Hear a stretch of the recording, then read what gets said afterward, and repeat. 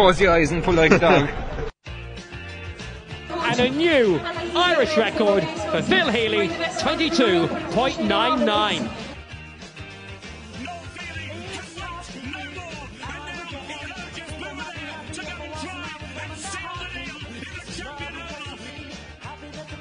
Christy Cooney hands over the Sam Maguire Cup to Graham Canty, Cork All-Ireland champions for the 7th time ever. Hello and welcome to the Star Sport Podcast. My name is Jack McCarran of the Southern Star and I'm joined as always by Star Sport editor Kieran McCarthy. Before we kick things off, I'd just like to give a gentle reminder to our listeners and viewers to please rate, review and subscribe to the podcast on Apple Podcasts, Spotify and YouTube. We're chatting club, football and hurling today with Bandon goalkeeper Pat Prendergast and, dare I say it, looking forward to the yet-to-be-confirmed club season ahead. We'll also catch up with ex-Munster player and coach Laura Guest about the news that Dunmanway's Darren Sweetnam is set to leave the province to join Ronan O'Gara's La Rochelle in the top 14. But Kieran, let's quickly touch on Ireland's dismal 1-0 loss to Luxembourg on Saturday. There's not much more left, really, to be said about it, but I just wanted to get your own thoughts 3 days on from the game. You really are a merchant of misery, Jack, to start off this podcast talking about that game. It was absolutely dismal. It was atrocious to sit down and watch it.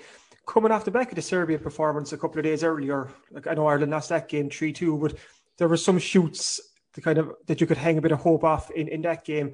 Ireland put some decent passages together again, but they were just lacking in class. And last Saturday night against Luxembourg, it's a very telling stat when the only Champions League player on the pitch was a player from Luxembourg and he ended up getting the goal. Like, that shows how far Ireland have fallen in recent years. And that's no secret either. I suppose that mismanagement off the pitch is now manifesting itself on the pitch. But still, whether it's a sense of entitlement or whatever, you'd still think, Ireland are good enough to beat Luxembourg, but obviously we're not. Like, you'd hate to think what'll happen when you travel over to Luxembourg in a couple of months. Like, they'll be hoping to do the double over us. It was just a very, very poor display, and there was very little positives from it. Bazuna in goal was decent, in fairness to him. He was a young fella, 18, 19 in goal. Yeah. He kind of handled himself pretty well, but out the field there was nothing. And I know there are injuries, like Conor Horan wasn't involved, and you have a lot more players weren't involved, but still you would think on paper that Ireland could beat a team like Luxembourg, but it shows where we are right now. So it looks like I don't have to put in for my holidays in Qatar in 2023 or apply for a press pass because I'll be going nowhere that summer or winter.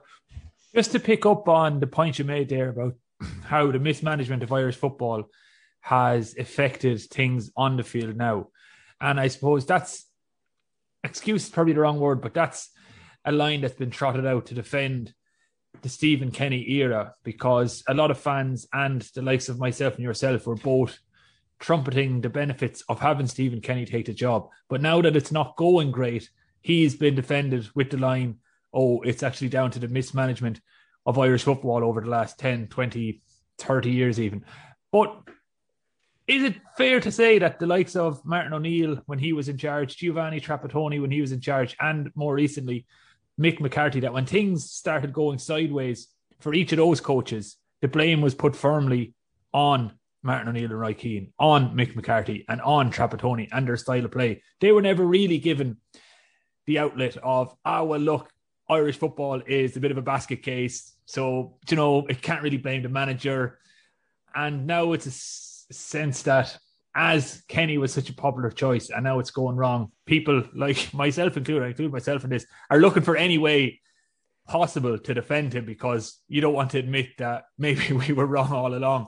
And the fact of the matter is, Mick McCarthy and Martin O'Neill and Giovanni Trapattoni's pragmatism was in fact the only way. Is there anything in that? I think what's working to Kenny's advantage, if you could say that, is that champagne football has come out during he's reign in charge. So we've all got the chance to look behind the curtains and see what exactly was going on in the FAI, and you're kind of reading that book with your jaw kind of hitting the ground. So we know what was going on behind the scenes. And so I suppose it's pretty easy then just to say, okay, it's not Kenny's fault. It's what's happened behind the scenes. But there is, like I said, that mismanagement of of Irish football. Like if you look at the date Irish football is in, all the headlines on the front pages for all the wrong reasons over the last couple of years, and that is manifesting itself on the pitch in terms of the players we have right now are not good enough to qualify for European Championships or a World Cup. And you have to look inward at the FAI for that. Why haven't we the players coming through? Are the structures in place? If not, why not? What can be done to better that? But just on Stephen Kinney for a second, I think we all saw him coming in as our great white hope on the back of a white stallion, and he was going to wave his magic wand and we'd be playing tippy-tappy football and putting together these superb triangles, and Xavi and Iniesta would be looking at Ireland saying, Jesus, those boys can play football. But sadly, that's not the case. Stephen Kinney, he's under pressure now. And you've got, 10, 11 games in, he's still looking for his first win before the goals against Serbia there. We've gone, was it 670 minutes or something like that without an international goal. And those goals were celebrated as though we'd almost won the game, in a 3-2 losing effort. We were like, oh, we've turned the corner. And I was as optimistic as anyone.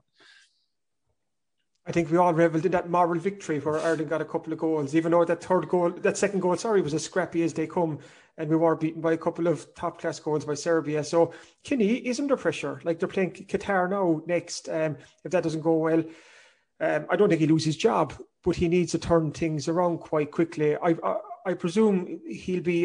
They've given him their vote of confidence. They'll back him for this campaign in a way because they can't possibly sack him because he's on a contract worth several €100,000, and the FAI aren't really in a position to cut a contract short. When you say it like that, yeah, it is. Not that I just want to put on the record as well that I would be in your camp of giving Kenny as much time. Well, definitely this campaign, and letting him at least finish the job he was signed up for.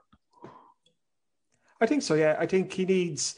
Like any manager, he needs a full strength squad, or as close to a full strength squad as possible, to get his best players on the pitch and then put his plans in action. Even for the next game, a couple of players have pulled out, so he's been dogged by injuries since he's come on board. Then there was COVID stuff as well. So hopefully we've hit rock bottom. The fear is that we haven't, that it could get even worse. So once we don't finish bottom of the group, I think that could be progress, seeing what we've seen in the last couple of games. Yeah, and you mentioned that we have already hit rock bottom, losing to Luxembourg in a qualifier. I suppose maybe 10 or 15 years ago would have been seen as a much worse result. But I look at this Qatar game, now we're recording this on the Tuesday before the Qatar game, and from what I've been reading and hearing, like, Qatar are no mugs either. And I know it's only a friendly, but it would really add insult to injury if we were to finish this 3-game run by losing to the Gulf nation of Qatar, which, not known globally as a footballing powerhouse. I know they're going to host the next World Cup, but I wouldn't be claiming that the Luxembourg game was rock bottom just yet. We'll see how this friendly with Qatar goes on Tuesday evening. Hopefully there'll be some positives to take out, but maybe we'll score a worldly of a goal and we can all say, oh yeah, well look, you can see the possession football is starting to come to fruition because we had 7 passes before James Collins headed that one past the Qatari goalkeeper. But anyway, watch this space. Kieran, let's move on then to talk about something we haven't talked about in quite a while on this podcast, and that's club football and hurling. The reason we haven't spoken about it is, of course, because there has been no club football or hurling for some months now, and we still don't even know when it's going to return. But the hope is it will return at some stage in the next 6, 10, 12 months. Who knows? But regardless, you had a great chat with Bandon's goalkeeper, Pat Prendergast, and it really just kind of brought to mind how important the return to club action is. Yeah, the good news is when the club season does return, that Pat Prendergast will be between the posts for Bandon again. He's 40 years young now. He told me he's turning 41 later in the summer. He's had an incredible career at Bandon. He made his adult debut back in 1997. So this is his 25th season of playing adult football for Bandon, and he's been, what an incredible servant he's been over the years. The fact that he's still Bandon's first choice goalkeeper for their senior footballing hurling teams is a testament to him and his skill. And if you go back to 2004, he was in goal for the Carberry senior football team that beat Bishopstown in the county final that year. So he's he's put together an incredible career and he's not finished yet. And I just thought it's a good time to catch up with someone like Pat, because like you said there, we don't know when the club season will be back. Every GA player and every sports player in West Cork and the county and the country is itching to get back on the sports field in the next couple of months and do what they do best. And I think it even makes it harder when you look across the water to see the lockdown lifting there on Monday, and you see kids back on the pitches and adults back on the pitches and the golf courses open and so on. Not just kids. I saw the leader of the Labour Party, Keir Starmer, playing five-a-side last night. In a Donegal top. Oh, but it was so sickening to see an adult man playing five-a-side, whereas I'm still kicking my football off the side of the house every chance I get. So just a chance to catch up with Pat, who's a great character anyway, and just chat about his story. And even he offers advice for young goalkeepers coming up, and who better to learn from than a top-class goalkeeper who's been between the posts for 25 years and who plays both football and hurling at senior level. So Pat was in great form. Like I said, he's a great guy to chat to and a great guy to catch up to.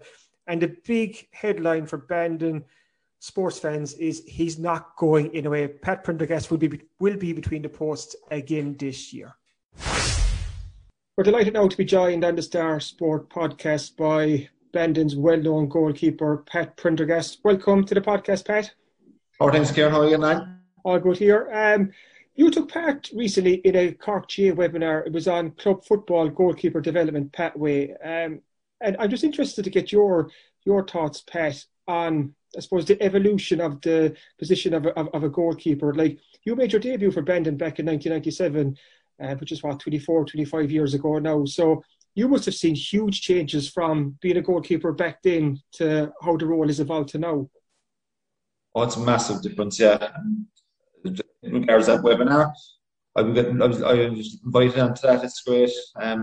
It was kind of a brainchild of Conor Coonan, and got a couple of great lads involved. Alan Cork, Ray Manny, there, Billy O'Connor, Kevin Murphy, Bryn Morgan. You know, all lads, good goalkeepers around the place. And I was fortunate enough to be invited in to give my bit of a help out, and that's exactly why we were doing it. The evolution and the way people are thinking now, and the way it's a whole different mindset now. Like when I started, you pick the wides off the ground from the 6-yard box, and the score was from the 21-yard box, and everything was off the ground. The T came in about 2007, which kind of helped in my opinion. I think it was a great asset.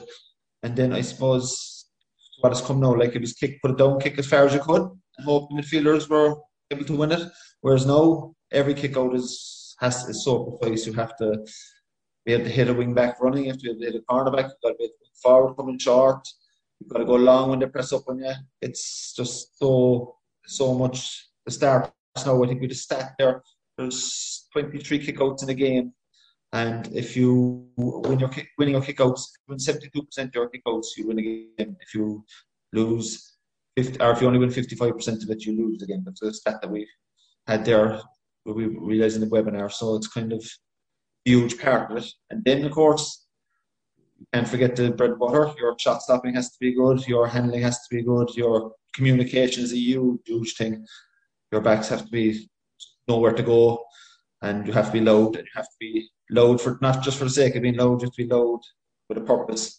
And it's what you see sometimes as coaches. Then will expect that these young fellas, everyone thinks they want Stephen Cluxton, without giving the young lad the tools to do that. So that's kind of what the webinar is about. It's about getting the young fellas thinking like that, and getting the coaches to change their thoughts and how they pick their goalkeepers and how they use them, and that's it's been well received, I think, and it's been a great thing to be involved in. The second part of it now is on Wednesday night, 31st, and that's more into the practical side of it, and that's another step on again. And hopefully, come the end of the lockdown, we'll be in the pitches. The plan is to go around to a few different centres around Cork and do a bit on pitch sessions with coaches and goalkeepers. They'll all be invited. It's all about upping the standard for Cork goalkeeping, You mentioned there, Pat, just the name Stephen Cluxton. When people think of Gaelic football now and goalkeeping, Stephen Cluxton obviously springs to mind because how he's changed the game with his restarts. And you mentioned there that was very interesting stats about if you hit a certain number, is it 72% of key possession after kickouts, you have a good chance of winning the game. So as a goalkeeper yourself, like you've obviously seen how important restarts are now and keeping possession. So how important is that in football?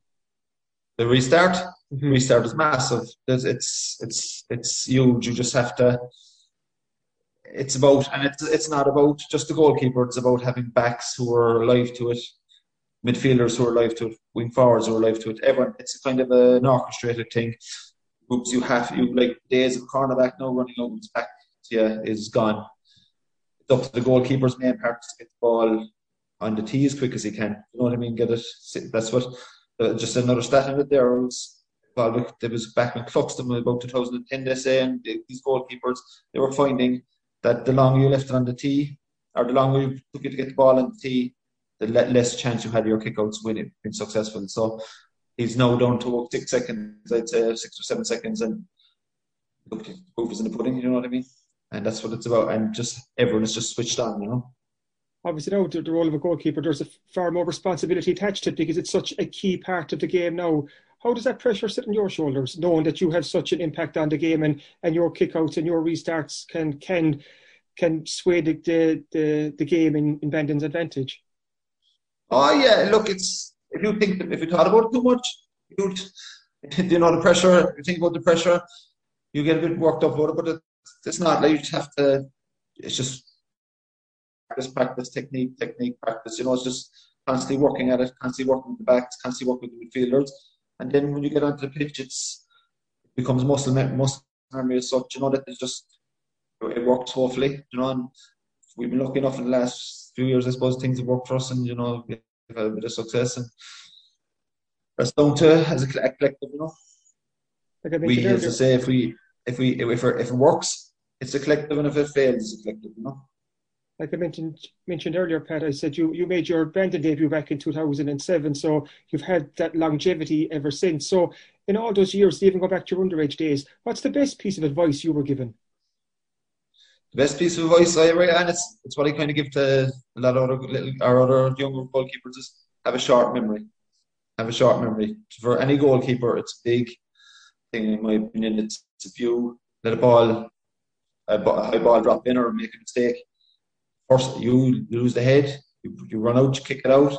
Next thing, the second ball comes back in, and the exact same thing happens, and then that's it, you know. So you have to be calm and just have a short memory. Forget about what happened before. You can't think what happened before. You can only think what's coming next. And as a goalkeeper, as the last line, that's all you can do, you know. Deal with what's in front of you. Take me back to the very start, so Pat. Why did you decide to go in between the posts? Decide or put? I suppose I was a soccer goalkeeper when I was underage up to about, when I started playing soccer, and I was playing outfield for the football team and the hurling team, and in Cullum actually Cullum, our manager now would have been, we're the same class in school, but he's a year behind me GA-wise, but Cullum would have been our goalkeeper up for 14, and then we got under 16, and management wanted to play the older goalie out the field, so they asked me would I go to goal. I was a soccer goalkeeper and would suit me, and I'd know where to stand and I'd know where to do this. So I said, yeah, look, I'll give it a try. And that was under 16, my first year under 16. So my second year under 16, then I was going for the minor team as well, and we won the county, minor A county, which was a huge thing for us. We had a great minor football and great minor hurling team actually as well, and that was kind of the start of it, and there since. And very rarely I get around the field now over the years, so you know. I mentioned the word longevity earlier, and that really sums up your career, because I know I'm going to give away your age now, Pat, but you're 40 this year and you're turning 41 later in the year. Like that's, and I mentioned as well that you made your debut back in 2007 for the Bandon adult team. So that's 24, 25 seasons. That's an incredible GA career there. So what's the kind of the secret behind your longevity? What's the magic formula that you can share with the rest of the GA fraternity in West Cork? Luck, I'd say. Luck. No, I've just been, I suppose, yeah, I made my debut in 97. I played Junior B in 96, actually, against Teddy Holland. That's how long it's going back now. Teddy Holland, the great Teddy Holland from Ballinscarthy, played against him. But in 97, up to, yeah, I've been fortunate with injuries, I suppose. I've never had too many serious injuries. Most of them were probably when I was playing rugby rather than playing GA. And I've just been kind of lucky enough. I've got involved in played with good teams and worked hard on what I was doing. I worked hard on my skills and worked hard. A lot of nights spent in the corner on my own, diving for balls and diving in the muck and everything else, and then working kickouts. And it's just, you kind of, I suppose, in goalkeeper there can only be one position, so it's kind of been lucky I've been able to hold it for as much in my time. I think I missed about 6 or 7 championship games for Bandon, I'd say, in that time. So, the hard part is this year I was saying if I was starting, then the young fellas, I was starting my 25th pre-season with Bandon this year, so it doesn't get easier. No. And I suppose what's an incredible part of your story too is you juggled both codes as well. So how do you find that? Yeah, it's just enjoy playing the games. I went in like that now, same situation. When first year minor, I was asked to go and goal for the hurling team because I was a football goalkeeper, and I went in, and fortunate enough in 99 we won a bit. We won a county in 99, and in time after that I played a few years intermediate, and then I took a bit of a break. I kind of more concentrated on football in the middle but I was playing junior hurling out the field, and I think that really helped my hurling out the field. That few years I played out the field, and then I was asked in 2016 to go back into goal. The goalkeeper was going with the army, and that's been a whirlwind since as well. We won a county, and I got to play senior hurling, and got to play in the senior county quarter final, which is a massive thing for Bandon. And it's been great, And how do both games complement each other? Like, can you take something from being a football goalkeeper and apply it to being a hurling keeper, and vice versa? Positional wise, you would get bits, there'd be bits of that, and just knowing where you are in the goal. Communication is obviously a thing that transfers both. Now, what I'm finding in hurling as well, has come in the last couple of years, is the quick restarts, the short puck outs, accurate puck outs. It's becoming a bit more footballised that way. The goalkeeper has a lot more influence on the game as well. And that's something I tell the young hurling goalkeepers dealing with. It's like, this is your chance to affect the game. So work on your puck outs, work on your communication, work on stuff like that. So it's kind of, I see a lot more now than it would have been before. I suppose there's a lot more of it coming in. The game is, as I said, becoming a bit more footballised, and it's all about puck out strategies and puck out percentages. And would you be a student of the game off the pitch, Jim? Like, would you be very much into your stats and looking at videos of yourself in action, and even different goalkeepers, and trying to glean and learn different bits off watching different goalkeepers, and then apply that to your own game then? You just things like the things like kickouts like that, and puck outs, and the best way the quickest way and the best way, and I have a lot of that. I study a lot of the other goalkeepers, and then from learning, from being involved, I was lucky enough to be involved with Bandon, the younger lads, the younger goalkeepers, and training with us, and then also with Carberry. When I was involved with Carberry, it's always learning. You're always, every day's a school day, and you're always trying to pick up something else that someone else does that they might be doing it that little bit quicker than you, or they might, and then you hope to pass on your bit of stuff that you might know as well. And looking back over the last 24, 25 years, you've packed an awful lot in there, Pat. I was looking at your roll of honour list beforehand, and Jesus, it's pretty impressive. Even going back to 2004, you won a county senior with Carberry, and then, like you mentioned there about the Bandon footballers and hurlers, have had been some journey the last 10 years going up to senior and both. What stands out for you, so kind of highlight-wise, if we can almost condense it down to the top 3 or 4, because otherwise we could be here for a week. I've been extremely lucky. I've been extremely lucky over the years. Look, there's been a few great things happen. I suppose the double year of 2016 was probably the top of it all off. That was an immense thing. I think we were on the go like 10 or 11 weekends in a row, and didn't even get a break between the 2 finals because James Donovan was getting married the following week. So we had to play 2 Sundays in a row, and that's probably the highlight of my time. I've had a few Other highlights over the years, I remember my first year with Carbery, 2000. Growing up a child in the 90s, late 80s, 90s, my two favourite Cork footballers have been John Kearns, obviously, and Stephen O'Brien. And we played the 2000, we played it. My first year, I was fighting into the Carbery, and we played Cork seniors, and Stephen was playing full forward for Cork the same day. And I remember kicking a ball out, and I kind of chipped it over his head, and it was on to 1-6, and someone just running onto it. And he turned around to me and he says, "Jesus, that's a great kick out, you know." And like that, that was a highlight. Then, you know, this is great. Who's that? He's talking to me. Like, this is amazing stuff. You know, just little highlights I've had over the years. Then, trying to think, I've had a lot of good times, a lot of low points too. There's been a fair few high points. You know, it's been 2004. Obviously, winning a senior football county is a major achievement. You know, and you won it with people like you'd say we're a divisional side, but every one of them I'm friends with today. You know, that team was. I could meet them, any one of them, and I'd stop and talk to them. We were very close to the team. We went on holidays together after it. We were just, you know, that was a great team. That was a great. I know Big John is gone, and Pat Prendergast from Bandon, who were selectors, from St. Columns, who were selectors in that team, were gone. And, you know, that was just, we were a very, very, very tight group, you know. And we're obviously talking about Bandon GA as well. And the fact that Bandon have senior teams in both football and hurling now, it's a credit to the club and everyone involved. And there's a huge crossover of players in both teams. And even go back to last year, the 2020 championship, you got to the quarterfinals of both championships as well. So with this new kind of condensed club season, the Bandon hurlers and footballers, you're out every second weekend. So I presume, looking back to last year, that was tough going, was it? It is. You know, and especially when you probably didn't have a proper pre-season, you know, with lockdown and everything, it makes it even harder. If you get one injury, you're in trouble. You know, and we, like that, we 14 lads playing, I think, both first teams we had anyway for a while. We're probably gone down a bit now, but for the most part, that's what we have. And if you lose, you lost the likes of Subaru or Peter Murphy or someone off any of those teams, you know, they're hard to replace.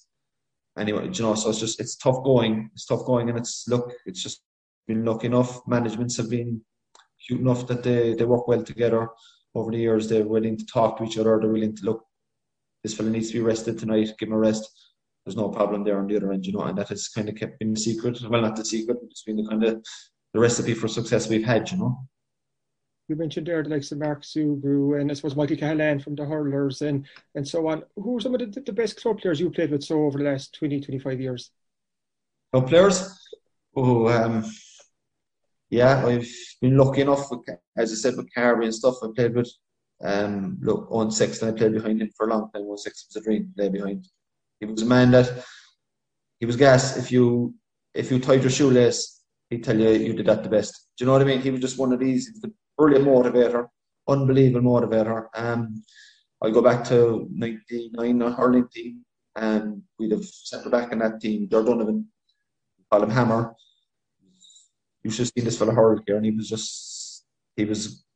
so good. He was Cork minor, but he was the fellow who brought in the first when you win a ball, you know, for a clash, he'd get his hurley in front of him and flick it up into his hand. He was a touch of class now. Poor old Darren, his early 20s, got cancer and died, and he was a huge loss. I played him all the way up underage, won the county with him in '99. He was a huge loss to Bandon, and we had our 20th anniversary there last year, and he wasn't there. Obviously, he was missing, and you know, it leaves a hole in his guy. Like George was just, he'd be up there now with people like David. On a personal note, I suppose the likes of playing with Alan Johnson, Kevin Lucy, my friends, they were great players. They were great servants to Bandon over the years. Just hard. James Donovan, another great, solid player, you know. But then the younger fellas came in then and played with the likes of Mark Subaru. Do you know what I mean? It's just, on Mark's day, Mark is just, there's no holding him. I think, in my opinion, he's the best forward I've played with. You know, I played with another good forward was John O'Connell, who did everything as well. You know, he's pace, he did everything. But Mark is just that guy that steps out as one of the best, as I played. I think probably one of the best footballing ability I played with. You mentioned there Alan Johnson and Donna Lucy, and I'm taking back to 2016 now when Bandon had that great season. I remember chatting to you, I think, after the county junior final against Ivlera, and you were making the point to me is it was so special for you because you'd won that county playing with friends that you'd grown up with, and you'd started the journey with, go back 15, 20 years earlier. So to share the journey and to share such success with your friends, that must be a huge highlight as well. Oh yeah, that's huge. I have a picture there after the football with Alan, myself, and Kevin. Lucy there with the after the Derry game, and that was like we'd won rugby tournament, we were in rugby competitions together. We played rugby all along as well together. We won. We travelled a long road in the GA, the football. We were probably predominantly footballers, the three of us, and it was just to win it eventually with them, and to be on the same team as them, and it was just a massive feeling, like, because they were the ones I travelled to every game with. They're the ones we went in the, we tripped the car after a bad match. They were the ones you gave out with, and you were the ones that celebrated after big games with, and we're still like we're a group of friends still all the time. We're best friends and all that, but it's just now they're the fellas I'm golfing with. Just kind of the way we're going, because Alan has packed it in last year, the year before, and Kevin packed it in before that. So it's kind of, you're losing that as well, and losing these friends. It's from the dressing room, but they were great guys, and they were great. The young people came through, You're the last man standing. So as you're looking forward to the 2021 season, so obviously right now we don't know when the season's going to kick off or what it's going to look like. So how have you kept yourself ticking by over the last couple of months?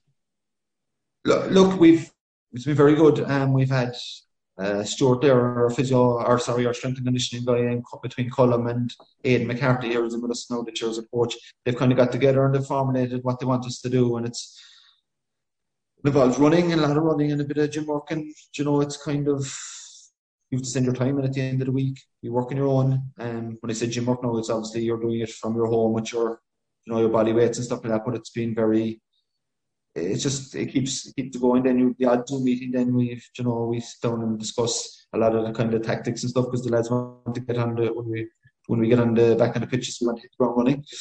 So it's kind of like it's been busy, do you know what I mean? And then, as I said, I have the webinar and stuff going on like that, and then with work and with everything else going on. And this year I've kind of gone in as a selector with the minor footballers in Bandon as well. So it's kind of my mind, I haven't time to not be thinking about it, as I say, but it's been good, And what is the motivation, so Pat, to keep coming back season after season? Because you've given so much to Bandon GA over the years, and Carbery GA and football and hurling in general, but you keep coming back. And I remember, again, after Celtic Ross, West Cork Sports Star monthly presentation years ago, we were chatting after, and you told me you had no intention of hanging up your gloves anytime soon, and it still seems to be that way now. So what does keep you coming back season after season?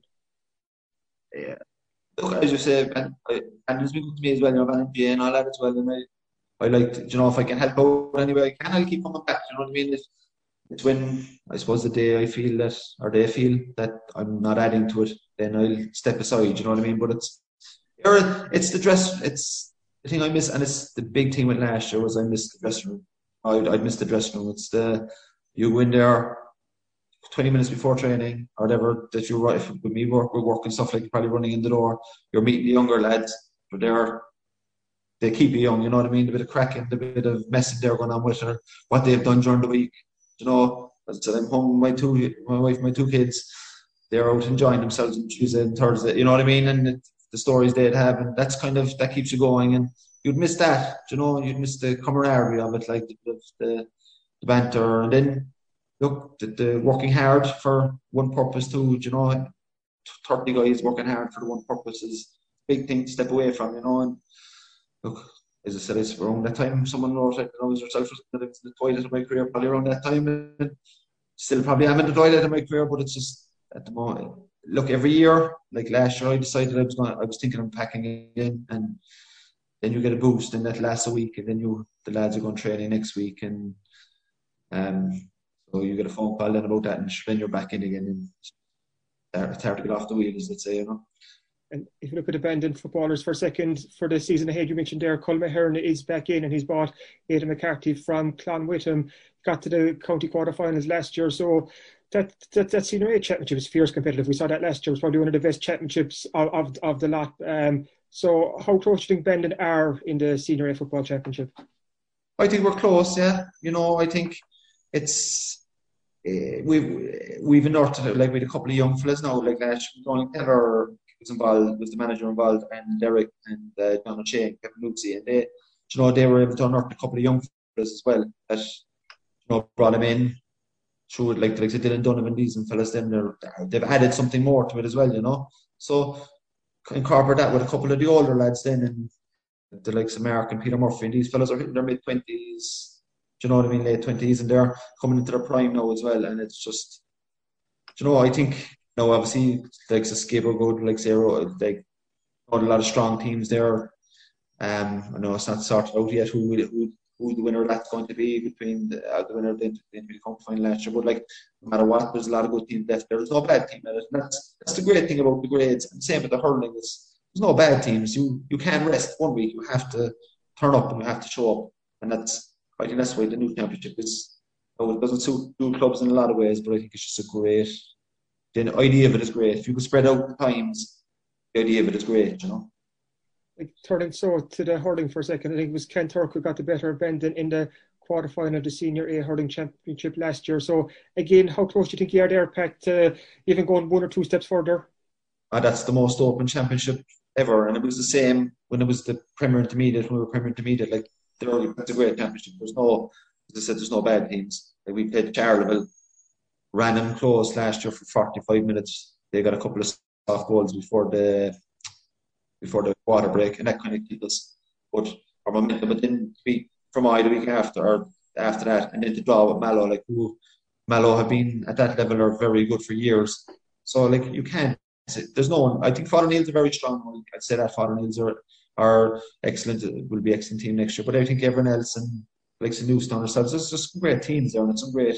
On your day, you can beat anyone. On your day, you can be beaten by anyone. That's what championship should be about.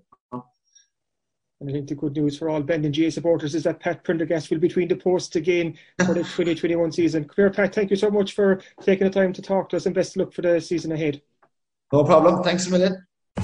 Thanks for listening to the Star Sport Podcast, #1 for sport in West Cork. On Monday morning, the news broke that Dunmanway's Darren Sweetnam was to end his association with Munster Rugby and head off to pastures new by joining La Rochelle and Ronan O'Gara in the top 14 in France. Kieran, you had the chance to catch up with ex-Munster player and coach Laura Guest to speak about the move for Darren and what it means for his career going forward. Yeah, Laura is obviously someone who knows rugby inside out. She won a Grand Slam with Ireland, played in 3 World Cups, won 10, I think, inter-pros with Munster, coached Munster into inter-pro success. So who better to talk to about a West Cork rugby story than West Cork's greatest ever women's rugby player? And Laura feels this is a smart and good move for Darren Sweetnam. He's going to put himself in the shop window with La Rochelle for the next couple of months. So then in the summer, hopefully, and that the hope is that La Rochelle or maybe some other clubs might come in then and offer Darren a contract. If he stayed at Munster for the rest of the season, we don't know how much game time he would have got with Munster, but he's gone over to La Rochelle as a medical joker, which is its injury cover for one of their players who had a cruciate operation. So the hope is he'll get game time over there. Laura Guest thinks too that the French league will suit his style of play, that they like to play with the ball a lot more, and that'll play to Darren's strengths. So she feels it's a good move for Darren Sweetnam. It's going to put him in the shop window. And then the big hope is that a club will offer him a new contract in the summer. Because you made the point to me, Jack, when this news broke on Monday, he's only 27 years of age, yet he seems to have been around for years and years and years. But at 27, he's turning 28 in May. He still has a lot of rugby left to be played. And you could even argue that the peak years of his career are yet to come. Look at someone like Keith Earls, as Laura Guest will chat about quite soon as well. He's 33 years of age now, and he's lifting off the ground altogether. So there's a lot of rugby left to be played by Darren Sweetnam. We don't know yet where that will be past the summer. So if the Donnies hurlers are listening to this and they're thinking they're getting Darren back for the Junior A Championship this year, I'd say hold your powder, lads. Maybe not. We'll just see how it plays out in La Rochelle. We're joined now on the podcast by Laura Guest to chat about Darren Sweetnam's move to La Rochelle in France, and also it's the Indies association with Munster Rugby. Darren requested an early release from his contract to join La Rochelle in the top 14. So it also brings an end to his Munster adventure, Laura. Do you think this is a move that makes sense for Darren right now to go to La Rochelle in France? Yeah, I actually really do. I suppose he's had his injury problems, I suppose, across the last couple of seasons, and really and truly he hasn't been a regular feature for Munster, despite the fact that he's still an incredibly talented winger. So now I think it really is a great opportunity for him.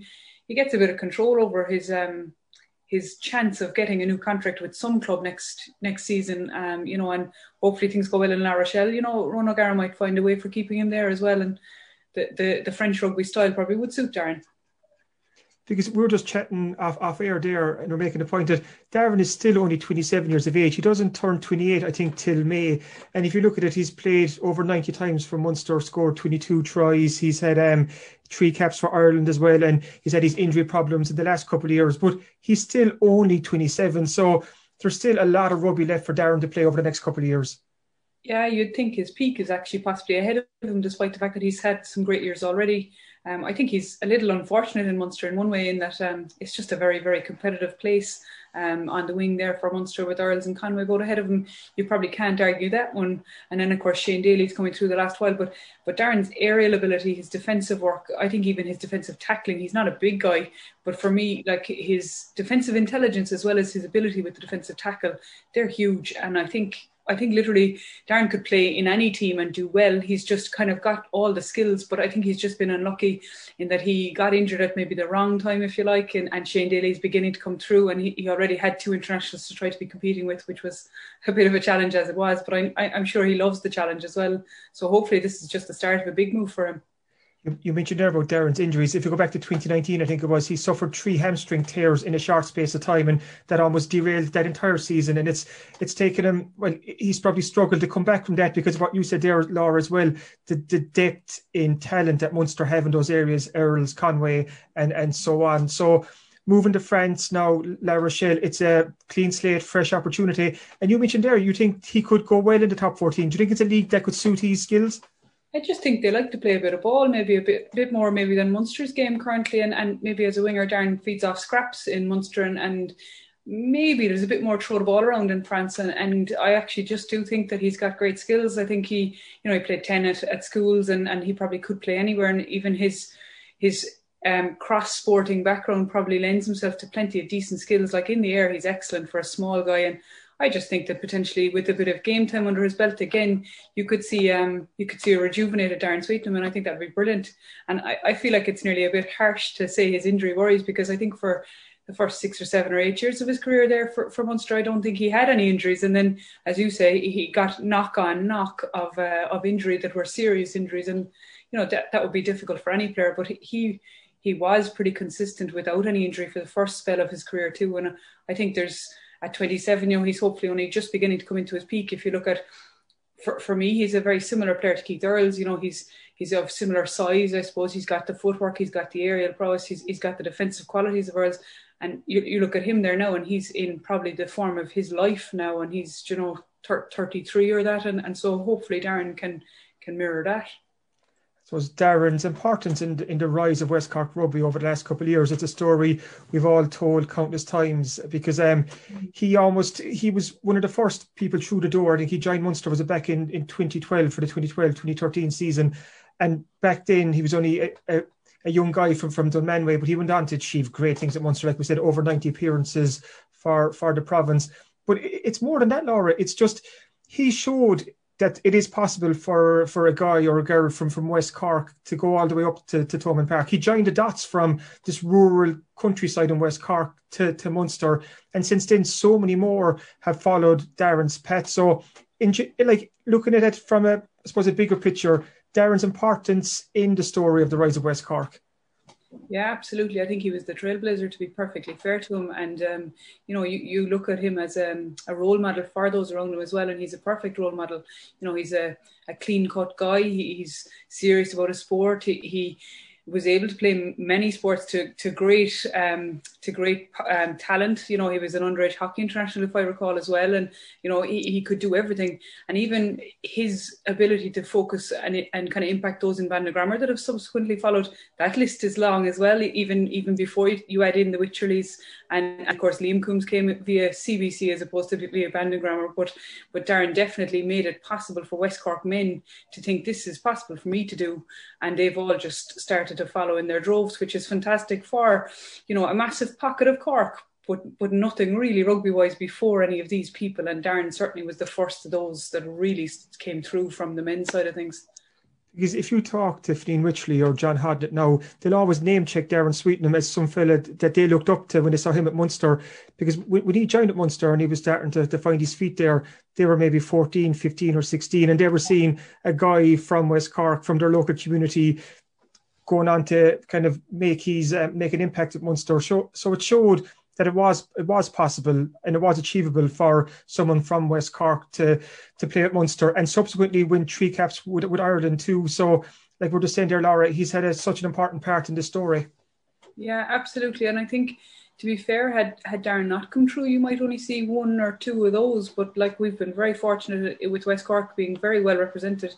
And hopefully, the future's only brighter and getting brighter. But it's because of the likes of Darren coming through, as you say, at the perfect time in those guys' young careers, because they were 15, they were maybe even from 13 through to 16, and they're very impressionable. And as soon as they could see someone like Darren, and it's back to the sport, the women's sport campaign of if she can't see, she can't be. No different for them. If they couldn't see Darren, they didn't think they could be potentially. And fair enough, they've come through different schools. They haven't all come through Bandon, but at the same point, they've all come out of West Cork because of the fact that Darren came out of West Cork ahead of them. And they said, yeah, I could do that. If Darren can do this, I can do this. And that's something that, West Cork can't thank Darren enough for, and definitely can't repay Darren for. But it's to Munster's benefit that those players have come through. And I know that Munster certainly, are grateful for Darren and have always rated Darren highly. And I'd say Munster, are sorry to see Darren go in one way, but I would say very much wish him well, knowing that this is a great move for Darren. Just coming towards the end of that contract and a new contract, or a contract running out in the summer, and Munster financially not being able to kind of maybe offer him something. I think this is the next best thing for Darren, and possibly a really lucky bounce if he can make the most of it and get across and get some game time. I think it was unfortunate, but I think he missed out on being able to be added to their European Cup list just by a matter of hours maybe, or a day or so. And I think that's a little unfortunate, but hopefully he'll have a good run in the top 14, and maybe that'll be a blessing in disguise in the end as well, without playing a massive amount of rugby. If he was to go in and play week on week for in the top 14, it's quite intense anyway. So maybe this will be a blessing, but hopefully it gives Darren a perfect opportunity to take a bit of control over his next step. And an important thing too is Ronan O'Gara is obviously a head coach over in La Rochelle, and he'll obviously know Darren well from Munster, and he'll have the inside track there. So it's probably helping Darren too. He's going over to the club with Ronan O'Gara there, a fellow Cork man, so they'll be able to understand each other pretty well, talk about home and all that. But Ronan O'Gara will also know all about Darren Sweetnam, so that should help as well. Absolutely. You'd think it can only help. And even at the minute, there's so many Irish players in the top 14. You'd nearly think that no matter who he plays against, he'll come up with a guy he knows, be it former Munster teammates, be it former competition in Leinster squads and different bits.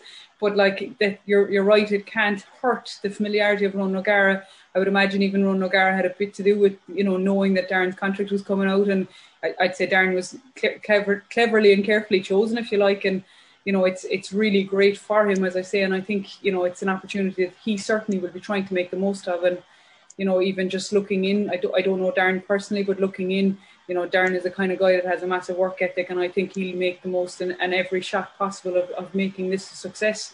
And hopefully, things go his way, and hopefully he gets a run without a few injuries, and he can make a big impact in La Rochelle. And I think they're a club that are on the up as well, and I think O'Gara is a great coach to be going into work on. And I think even if things don't go perfectly in the La Rochelle sense, hopefully Darren can learn something off Ronan O'Gara and add it to his game for wherever he ends up next season. There's more to come in the Darren Sweetnam story. Thanks, Laura, so much for joining us on the podcast. No problem at all. Thank you. Thanks for listening to the Star Sport Podcast, #1 for sport in West Cork. Welcome back to the Star Sport Podcast. And before we wrap things up this week, as always, we're going to quickly preview this Thursday's Southern Star sports section. So, Kieran, take it away. What can readers expect? It's a good Friday this week, Jack, but it's going to be an even better Thursday because the Star is going on sale. Oh, I love it. We have a really good sports section this week. Some of the highlights, I've caught up with Nicola Tuttle. She was crowned West Cork Junior Sports Star of the Year at the recent Sports Star Awards, and just to chat about her career more in depth and what her future plans are, and especially about the homemade throwing cage and circle that her father built on the farm in Barley in Kilbrittain. We also got Martin Walsh, the photographer, out to meet Nicola. So we have some stunning photos of that homemade throwing cage and circle. And that's literally the playground for a national senior champion. So that's well worth checking out. We also have a superb interview with Bandon horse trainer James DeLay, who is going great guns at the moment. And he'd a winner there a couple of weeks ago. So James chats about why he got involved in training and so on, and his future plans. So superb read. Lots of good reading in this week's Star, Jack. We've an interview with the Clonakilty and Cork footballer Sean White, and an exclusive picture of the homemade gym that they have in their grandparents' garage up in Sunday as well. The picture includes Sean and his brother Mark White, both on the Cork senior football team. But what really stands out to me is the posters hanging in the background on the wall in the garage. And I'm not going to say any more. Yeah, I'm intrigued. Yeah, you'll have to buy Thursday Southern Star to see what the posters were. But let's just say, I like them. We also have an interview with Siobhan Courtney, who's the Castlehaven ladies football captain, just about her career and her journey. We have a story too that will make, I suppose, GA players across West Cork and beyond very envious. I've caught up earlier with John Bobbs Daly. He's the well-known St. Mary's hurler footballer who's been living in Wellington in New Zealand since June 2018. And a couple of weeks ago, his club in New Zealand, they won the double in the New Zealand Championships. They won the football and the hurling title.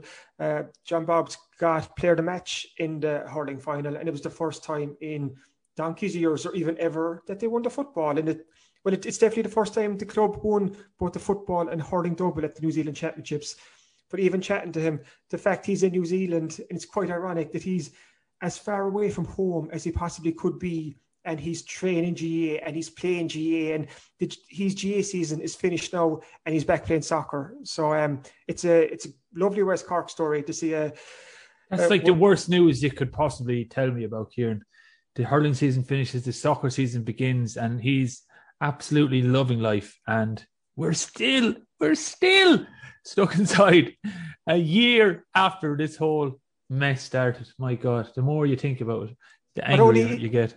Not only is he loving life, but he's winning championships. He's winning player of the final awards, and like St. Mary's know just how good he is. Like, he's a top class hurler and a footballer, and he's shown his skills over there too. So that's one for Thursday's Star. And just to point out as well, John Bobbs Daly is from Knockaneedy. That's the exact same Knockaneedy that Phil Healy is from, and Orla Cronin. So they're really putting that townland on the map. And he was telling me that his home is literally just across the way from Phil and Joan's home. He said Orla then is just a couple of 100 metres down the road. So if you could find a recipe for success, or what makes a good sports person, I think we have to start to search in Knockaneedy. I think it deserves to be honed in. Like, why this little townland is producing all stars. There's another book there, Kieran. There's something in the townland, maybe. Or there's something in Knockaneedy. I could start a full series. I could roll it on around West Cork. So so that's in this Thursday Southern Star. So we've loads. And I think just breaking news, just as this podcast is being recorded, is Kinsale golfer John Murphy has been included on the Great Britain and Ireland Walker Cup team that will compete in Seminole on May 8 and 9. So that's I think they call it Seminole. That's my butcher of a pronunciation of a Spanish. I presume it's Spain, is it? Seminole. So John Murphy, the Kinsale golfer, has been named on the 2021 Walker Cup team. So that's good news. So we'll have that in Thursday Star as well. So you can see, Jack, there's a lot going on. Absolutely brilliant stuff, Kieran. I look forward to reading. I look forward to seeing what posters the Whites have hanging up. And I also encourage readers to keep an eye out for all of Martin Walsh's photographs, because I've seen most of them, the ones that are going to appear in this week's sports section, and they are absolutely brilliant. So kudos to Martin Walsh again. He's been on flying form of late. If you can't make it to the shops to pick up a copy of the Southern Star this Thursday, you can always get a copy online. Just go to www.southernstar.ie/e-paper. And this week's Southern Star will also include a free bumper 32-page home and garden magazine for all the gardening enthusiasts out there. So we can't get out and play hurling or football, but we can get out and cut the grass and weed the flower beds. So make sure to pick up a copy of that as well. Thanks for listening to the Star Sport podcast. We'll be back at the same time next week. If you enjoy these shows, please make sure to rate, review and subscribe on Apple Podcasts, Spotify, YouTube, or wherever else you get your podcasts. Slán Tamil. Super.